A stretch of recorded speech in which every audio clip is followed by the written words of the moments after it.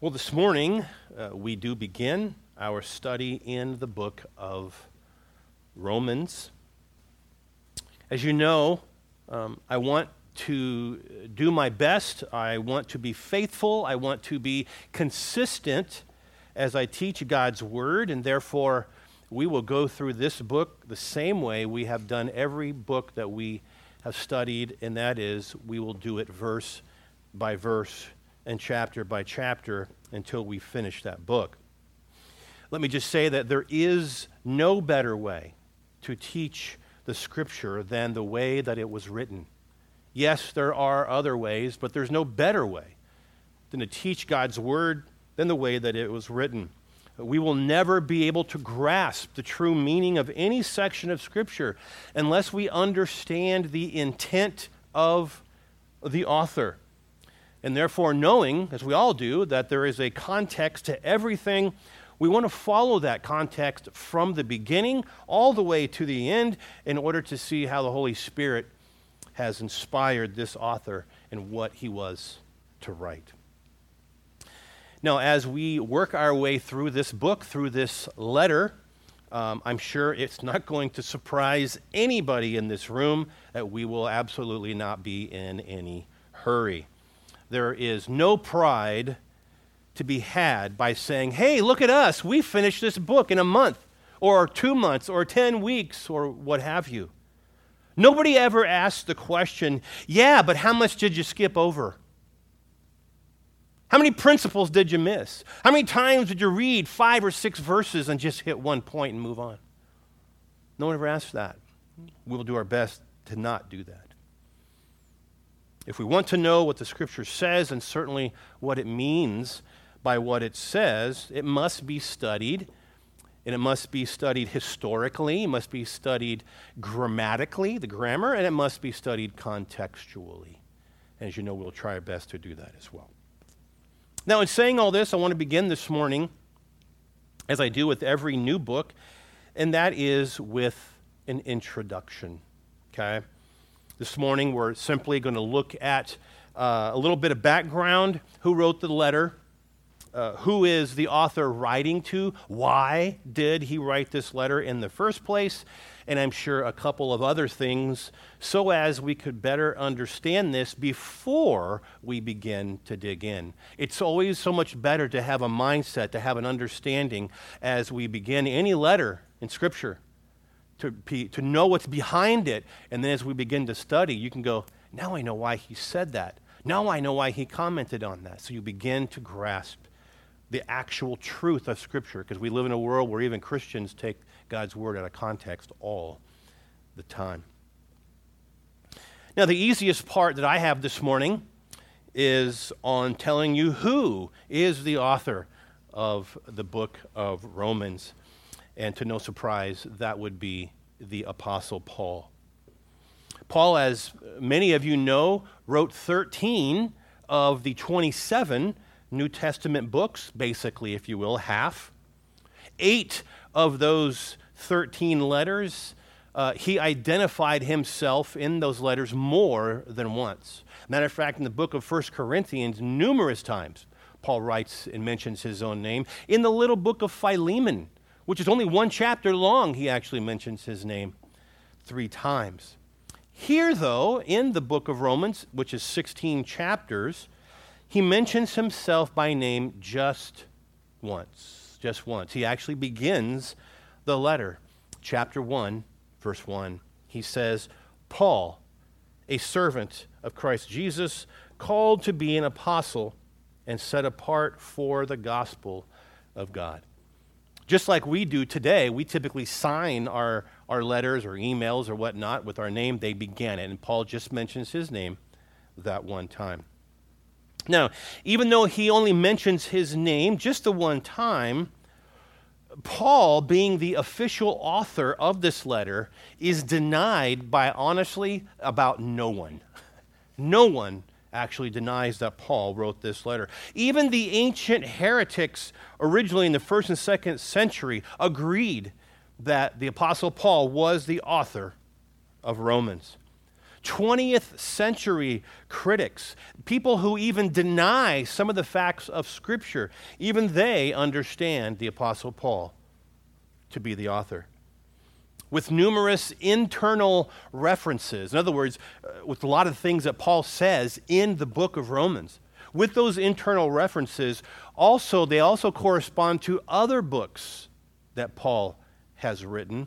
It's very, very difficult to dispute Paul's authorship of this letter. Now, as far as the book of Romans as a whole is concerned, there's also not much debate on the fact that it is the most theological book in the New Testament. How many people here have went through the book of Romans? 1, 2, 3? Okay, not too many. All right. It is, once again, the most theological book in the New Testament. To quote D. Edmond Hebert, he says, the epistle to the Romans is acknowledged to be one of the most profound books in existence. Not just the New Testament, but in existence, he says. Its impressive grandeur and the impenetrable depths make it one of the most highly prized parts of Holy Scripture. It has very appropriately been termed the cathedral of the Christian faith. It was not without adequate reason that this matchless epistle was assigned the first position among the Pauline writings in our New Testament canon. In other words, it's the first book listed by Paul, was the book of Romans. It forms one of the major bulwarks of evangelical Christianity. One more, Dr. Earl Rodmacher, this is a gentleman that I had the privilege of seeing probably 32, 33 years ago. He has passed away now. But in a lengthier quote, he says, Romans serves as the flagship of the fleet of Pauline letters within the New Testament. This letter has also loomed large in the history of Christianity. Countless men and women of faith have singled out Romans as the weapon that God graciously used to bring about their surrender to Christ. People like Augustine, Martin Luther, John Wesley, and others, they received unexpected spiritual volleys from Romans that pierced their defenses and ended their rebellion against God. Romans combines breadth, logic, and a mature understanding of the Old Testament scriptures into a powerful arsenal. By the time that it was written, the Holy Spirit had shaped the Apostle Paul into a skillful communicator of the faith. The result is his letter to Romans, a theological treatise that perfectly fits Paul's description of all Scripture. And many of you know this. In other words, he's saying that containing in the book of Romans itself, he says that it's profitable for doctrine, for reproof, for correction, and for training in righteousness. Paul writes to that about in 2 Timothy, saying that's what all Scripture contains. He's saying it goes further. All of that can be found just in the book of Romans. This letter represents, he says, a full expression of apostolic theology. Paul's arguments challenge the secular, pagan mind, yet they also pierce the shallow spiritual confidence of many non-pagans. Romans is a mighty leveler, for it declares in chapter 3, verse 23, "For all have sinned and fallen short of the glory of God." And since all are sinners, it comes as a delightful shock that in chapter 5, verse 8, he says God demonstrates his own love towards us in that while we were all yet sinners, Christ died for us. This is the good news which Paul so eloquently and systematically defends in this theological treatise addressed to the Romans, unquote. As we slowly move our way through the study of the book of Romans, we are going to see, you will recognize that Hebert is right. It is, if you will, the cathedral of the Christian faith. Paul is going to address many doctrines.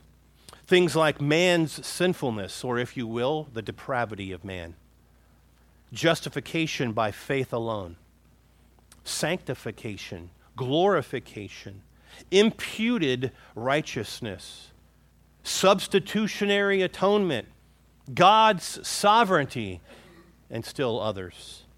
They're all wrapped in a lengthy discussion of the gospel. That word gospel, by the way, which many of you know means good news, is actually mentioned 12 times in this book. Just the word gospel itself is actually mentioned 12 times in this book, not even to mention other times where it's described or it's implied, okay? And of course, I hope you know this, but as it's described in Scripture, yes, it means good news. But ultimately, the point is, it is the good news of Jesus Christ. Just the word good news doesn't cut it. People use the word gospel once in a while on the secular news. It's the good news of Jesus Christ. To show you that, turn real quick to 1 Corinthians chapter 15. This is about as clear as it gets here, and so I just thought I'd take the time to point it out because I can. In 1 Corinthians chapter 15, known for many as the resurrection chapter, I'm going to read verses 1 through 4. Paul says this. He says, "Now, brothers, I want to remind you of the gospel I preached to you, which you received, and on which you have taken your stand. By this gospel you are saved, if you hold firmly to the word that I preached to you. Otherwise, you have believed in vain. For what I received, I passed on to you," listen, "of first importance." This is important as it gets. And what does he say? "That Christ died for our sins according to the Scriptures, that he was buried, that he was raised on the third day according to the Scriptures." As Paul says there, folks, in verses 1 and 2, that is the gospel, listen, by which we are saved. And what is it? It is the death, it is the burial, it is the resurrection of Jesus Christ. In the simplest form, that is the good news. That Christ died for our sins, he was buried, and yet he rose again bodily on the third day. Back here in the book of Romans, that salvation is actually looked at. Paul discusses this, if you will, in three ways. He talks about salvation being of the past, the present, as well as the future. Now, as far as the past is concerned, Paul speaks on how God has saved us from the penalty of sin. You and I know that as justification. We have been justified. We've been declared righteous. We've been saved from that penalty of our sin. You'll see that in chapters 4 and 5. As far as the present, he is saving us currently from the power of sin. And that's what we know as sanctification, right? Being made holy. We're saved from the power of sin. We'll see that in chapters 6 and 7. And then in the future, we will be saved from the very presence of sin. And that's when we will be glorified. Glorification, and we'll talk about that in chapter 8. How awesome will that be one day? And setting aside the sin of the world, but even our own sin, we will not have to deal with sin ever, ever again. That's pretty awesome. And therefore, Paul really spends the first 8 chapters here talking about the doctrine of salvation, okay? What we know as soteriology, okay? That's, if you ever hear that word, it's the doctrine of salvation. And that it is by grace alone, through faith alone, in Christ alone. Matter of fact, let's say that together. We need to know this. What is it? Salvation is what? By grace alone, through faith alone, in Christ alone. Man, that is so important, folks, especially in the world we live in today where brand name people teach so much nonsense against it. Matter of fact, this letter, what we know as the book of Romans, is the greatest doctrinal presentation of the gospel in the entire Bible. Another point of salvation here in the book of Romans is that it is not singularly focused. And what do I mean by that? I mean it's not just for the Jews. Yes, Jesus is, as you know, the Jewish Messiah, right? But salvation has been offered also to the Gentiles, people like you and me, so be grateful for that. As you know, the Apostle Paul was called the apostle to what? The Gentiles, right? He was called to preach the gospel to the Gentiles. And that, of course, started in Acts chapter 9. Many of you know that as we kind of think of Paul's conversion on the road to Damascus. That's where all this took place, okay? But also right here in Romans chapter 11. You can turn there real quick if you want to follow along. In Romans chapter 11, in verses 13 and 14, I hear the pages turning. It's always a good sound. Paul says, I am talking to you Gentiles, inasmuch as I am the apostle to the Gentiles. I make much of my ministry in the hope that I may somehow arouse my own people, that would be the Jews, that I would arouse my own people to envy and save some of them. In other words, by preaching to you Gentiles, by the Gentiles coming to faith in Christ, I hope this arouses my own people for them to say, really, the Gentiles?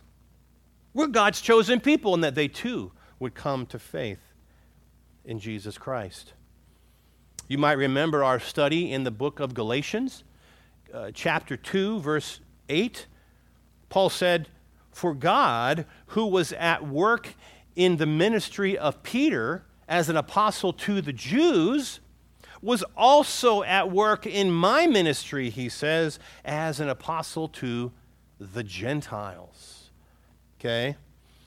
Paul's writing here in Romans, as well as elsewhere, was to show that there is a union between the Jew and the Gentile under one gospel. We must know that. There is a union together between the Jew and the Gentile under one gospel. We are one body in Christ. One. See? Matter of fact, right here, Romans chapter 10, verse 12. You probably don't have to turn at all from where we just read. Paul says, there is no difference between Jew and Gentile. The same Lord is Lord of all, and richly blesses all who call on him. For everyone who calls on the name of the Lord will be saved. Understand, folks, that the church in Rome was predominantly Gentile. We know that. But it's also very much has a good amount of Jews in there. And certainly we can see that from in this book because the amount of times that Old Testament people, the Abrahams, the Davids, and so forth, as they're mentioned, because he uses that for the Jewish people. But he says specifically here, I'm talking to you Gentiles, which it is predominantly. But there's both sides, and they must come to the conclusion that they are unified, that they are one in Christ. Same thing that Paul wrote to the church in Ephesus, speaking about our oneness together in Ephesians chapter 2, verses 15 and 16. Paul says, by abolishing in his flesh, meaning Christ, by abolishing in his flesh the law with its commandments and regulations, his purpose was to create in himself one new man out of the two meaning Jew and Gentile, creating one new man out of the two, thus making peace, and in this one body to reconcile both of them to God through the cross, by which he put to death their hostility. Very clear. On the oneness we have, there is no separation. I'll read one more. Many of you know this one, Romans chapter 1, verse 16. I am not ashamed of the gospel, because it is the power of God for everyone who believes, first to the Jew, then to the Gentile. The gospel first went to the Jews, didn't it? And then it says, then to the Gentile. That's very much important in this book as we go through this bringing together, this coming together. The same gospel, the same body for Jew and Gentile alike. Now, at this point, some of you might be asking, why did Paul spend so much time on these important doctrines? Didn't he already share some of these things when he visited them? Wasn't the gospel and these doctrines of salvation thoroughly gone through when he started the church at Rome? Well, the answer to that question is, at this point, in about 57 AD, when Paul wrote this letter, that's about the year he wrote this letter, Paul had never ministered in Rome. When Paul wrote this letter, about 57 AD, he had never, ever ministered in Rome. Therefore, we must understand, he did not start the church in Rome. Sometimes it's assumed Paul started all these. Not necessarily. That's why you have, and we're blessed to have, kind of thankfully he didn't, because without it we wouldn't have this phenomenal, in-depth theological letter that he has given us. But Paul had never been to Rome at that time. He didn't start the church in Rome. Now, as you know, Paul was involved in three missionary journeys, right? Where Paul had visited numerous cities, and after sharing the gospel, many churches had begun. I'm not going to go through all of them, but I refer you back to the book of Acts. You'll see all of those. Acts is a book of history, the history of the early church. Go back to Acts, you'll see all of those places that Paul visited and those churches that had been started. But with all of that being said, Rome was not one of them. Okay? Rome was not one of them. Now, it doesn't mean that Paul never wanted to go to Rome. That was never the case. Right here in Romans chapter 1.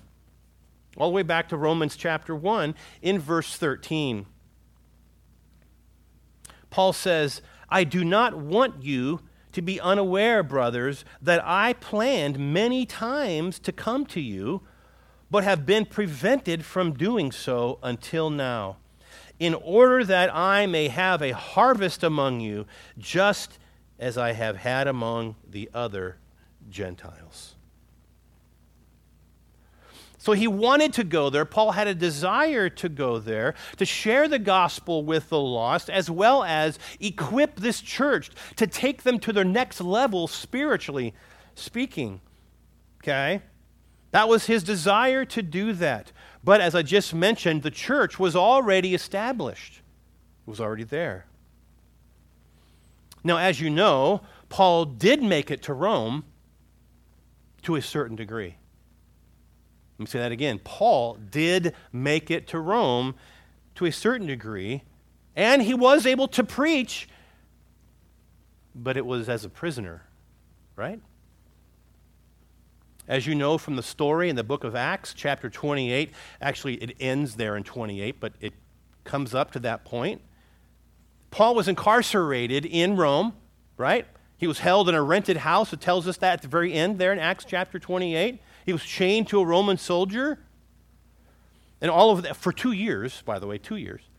And that took place between about 60 and 62 AD.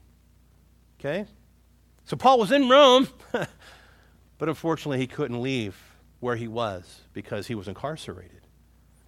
You might remember it was at that time when he was incarcerated that he wrote some letters, right? Ephesians, Philippians, Colossians, Philemon. Many of you know what those are called. You remember what those are called? The prison epistles. Very good. Yeah. Paul wrote those books while he was held there in Rome. Now, with that being said, knowing from here in Romans chapter 1, verse 13, which I just read to you, that Paul did want to visit the church in Rome. Matter of fact, he says later in chapter 15 that he actually did have a plan. Turn over to chapter 15.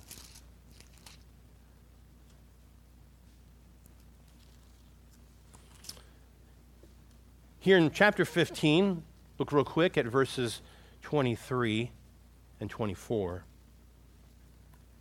Paul says, "But now that there is no more place for me to work in these regions," Paul says, "and since I have been longing for many years to see you, I plan to do so when I go to Spain.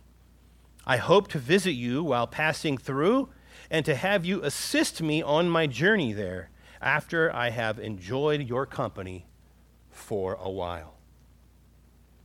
So he's saying here, with Paul having established numerous churches in that region, which was basically called the Roman Empire, by him establishing all those different churches here, and he's kind of, well, what does he say? He kind of says, there's not really any more places for me to do so. So yeah, hey, I'd like to come and visit you, okay? That was his goal. He says he longed for many years. Did you see that? He longed for many years to visit the Roman church. Now, just as a side note, that means the Roman church has been in existence for, well, many years, right? I told you he didn't establish it, but it's already been there for many years. Now, we don't necessarily know who started the church in Rome. We can tell you it was not Peter, and he was not the first pope. That, we can tell you, is nonsense. Now, it is certainly possible that the Jews from Rome in Acts chapter 2, verse 10, remember Pentecost? Remember all those people came to Pentecost? There were Jews from Rome who also came there, heard the gospel, and they obviously went back like millions of people did. They went back to their homelands.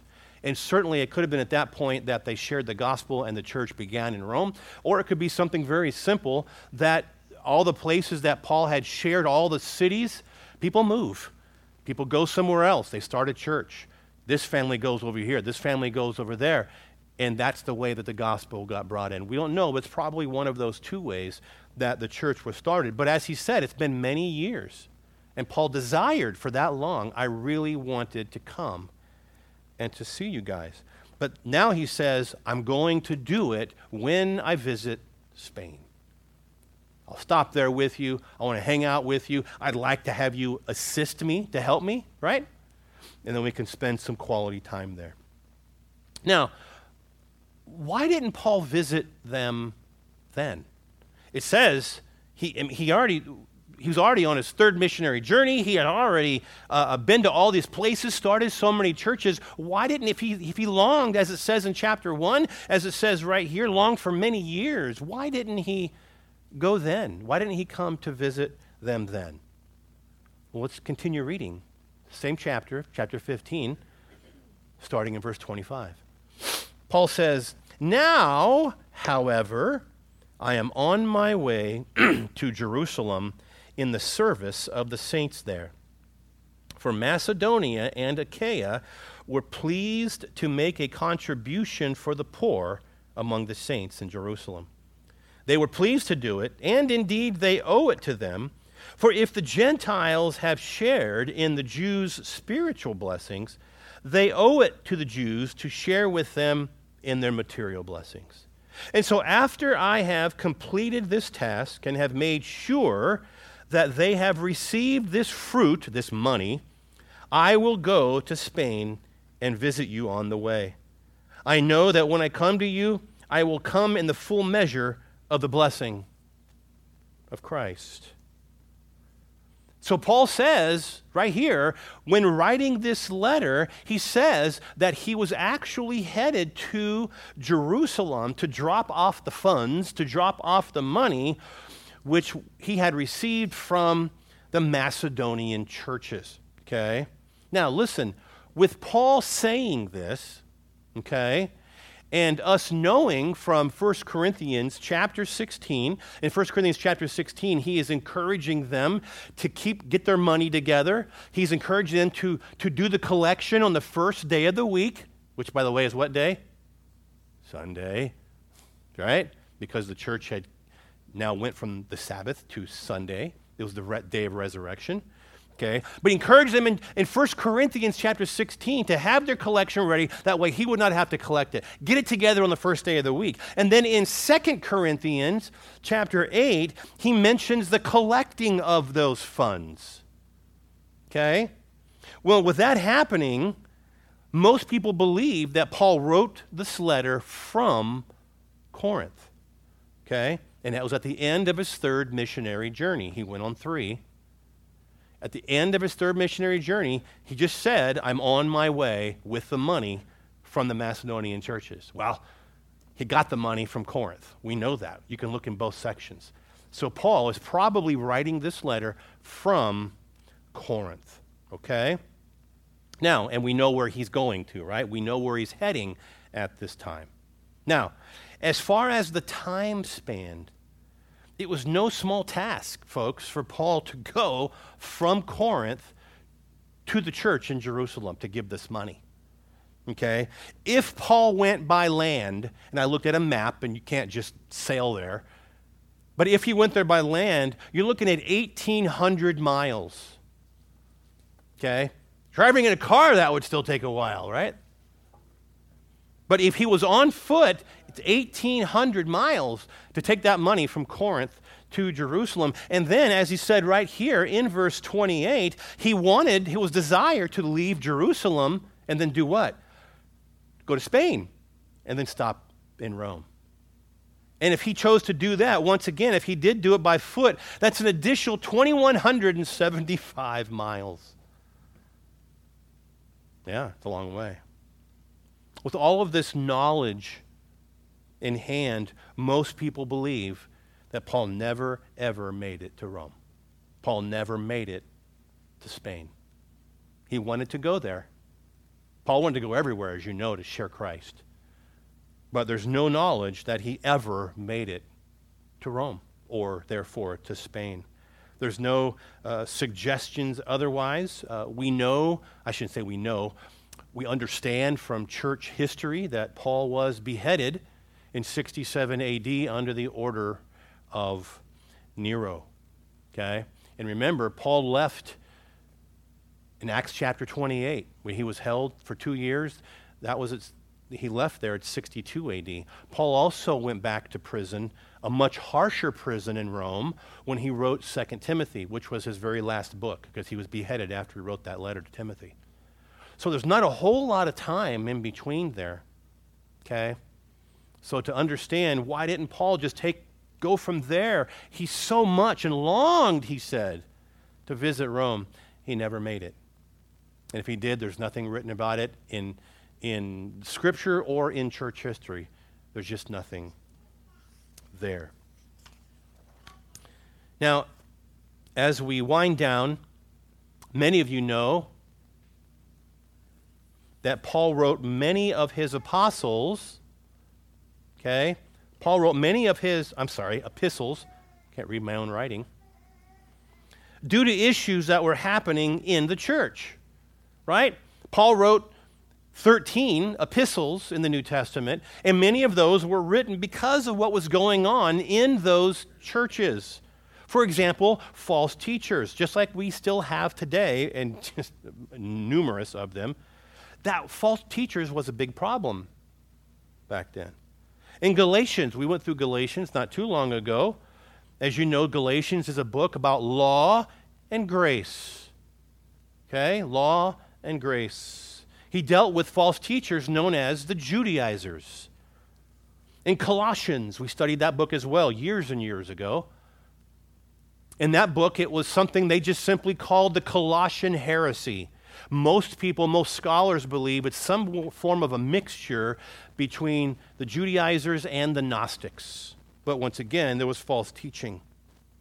Or how about 1 Timothy? Paul wrote, as you know, to Timothy. Timothy was in Ephesus. Okay, he actually states that there. He told them straight up in chapter 1, verses 3 and 4. He says, Timothy, when I left for Macedonia, stay there in Ephesus. That's why? So that you may command certain men not to teach false doctrines any longer or devote themselves to myths or endless genealogies. And we can keep going. Setting aside the false teachers, as you know, many letters were written due to sin, due to disagreements, due to disunity. We just finished the book of Philippians, a month ago maybe? Do you remember what happened there in chapter 4? Do you remember there were two women involved? Remember that? Euodia and Syntyche? They had some kind of personal conflict, and it got ugly. It got heated. It got serious enough that Paul had to mention them by name in his letter to the whole church. And how about Corinth? Wow. Corinth was a problem. You talk about a problematic church, spiritual immaturity, worldliness, carnality. The city in itself, Corinth, was a disaster. And unfortunately, a lot of the churchgoers, a lot of those who got saved, would bring some of this stuff right into the church. Their culture just followed them, if you will, into the church. Have you ever looked at 1 Corinthians and noticed all of the things that Paul had to write these people on? Disunity, sexual immorality. This guy's having a sexual relationship with his stepmother. Marriage issues. Christians taking each Christians to court. The problematic roles of men and women. The problems with communion. People were getting drunk at the agape love feast. Spiritual gifts. Folks, this church was a mess. It was a mess. Why do I tell you all this? Because this doesn't seem to be the issue with Rome. It doesn't seem to be the issue here with Rome. Don't get me wrong, I'm sure with this church being in Rome, which was the mainstay, all roads lead to Rome. They ruled the world at this point in time. I'm sure there was, at least to a certain degree, there were some things that spilled over from the culture into the church. But if that was the case, Paul chose not to spend any time on it. Paul doesn't give any direct information about the inner workings of the Roman church in this letter. He doesn't spend any time, as he did in the other letters, to refute false teaching or to refute sin. He just doesn't do it in this letter to the church in Rome. And therefore, we close this introduction with the understanding that Paul wrote this letter to, yes, encourage them in their faith, to share the gospel, which, as you know, Paul wanted to share the gospel wherever he went, and, as mentioned earlier, to give an in-depth understanding of salvation, okay?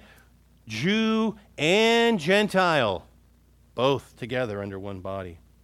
And, of course, Paul wrote to give a systematic theological discussion in preparation for the time when he was going to visit them. In other words, you read this letter from Paul. Trust me, when Paul got there, you had a lot to talk about, didn't you? A whole lot. But Paul wrote this letter, detailed, to give them something that they would discuss as he visited with them, as he says here in chapter 15. And lastly, of course, it is possible that he might have written some of these things to be proactive. Most everything he writes is reactive. He might have done some of this proactively because there was a lot of polytheism in Rome, lots of false religions, lots of false deities, false gods, and whatnot. And so part of this could certainly not only be for their own benefit, but also help them in preparation because, living in the midst of Rome at that time was tough. There's a lot of things you need to grasp and understand at this point. But I hope that that brief, 45-minute brief introduction is going to help all of us as we next week begin, as we jump into the book of Romans. As it says, it is a very in-depth study. Some of you know probably certain sections of Romans. A lot of us know parts of Romans chapter 1, where he talks about what is that which is unnatural, a man with a man, a woman with a woman. About election, he deals with election in Romans chapter 9. Calvinists love Romans chapter 9. Of course, he talks about salvation all throughout chapters 1 through 8, and then more practical toward the end of the letter. But once again, he doesn't deal with stuff as much as he does in the other letters. He doesn't deal with what's this problem I hear, what's this sin issue going on. False teachers, he doesn't really get into it. He simply does what we need to do is he teaches the truth. You learn the truth. And that when any false garbage comes along, you're going to know what the truth is.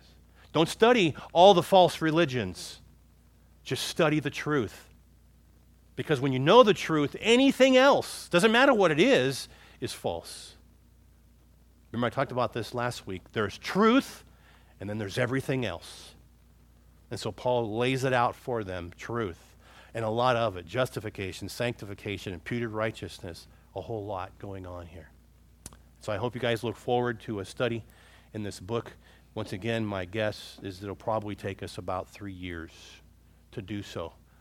So, and don't, hey, I know a guy who took him 5, so you see, we're going to fly through it. So let's pray.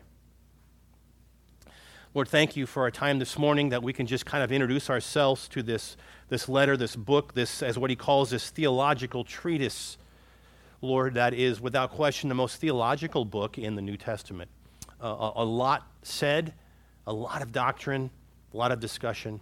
I pray, Lord, that it would be a blessing to all of us here, to myself as I study and as I teach, and for those who hear. I pray, Lord, that as we go slowly, we'll begin to learn some things that it's very, very important that we understand about our own salvation in Christ. And so, Lord, prepare our hearts, bring friends and family and whoever else needs to hear this. May the people in this church invite folks. There are some people who truly need and desire an in-depth study of God's Word, and this will certainly be one of them. And so teach us, Lord, in Jesus' name. Amen.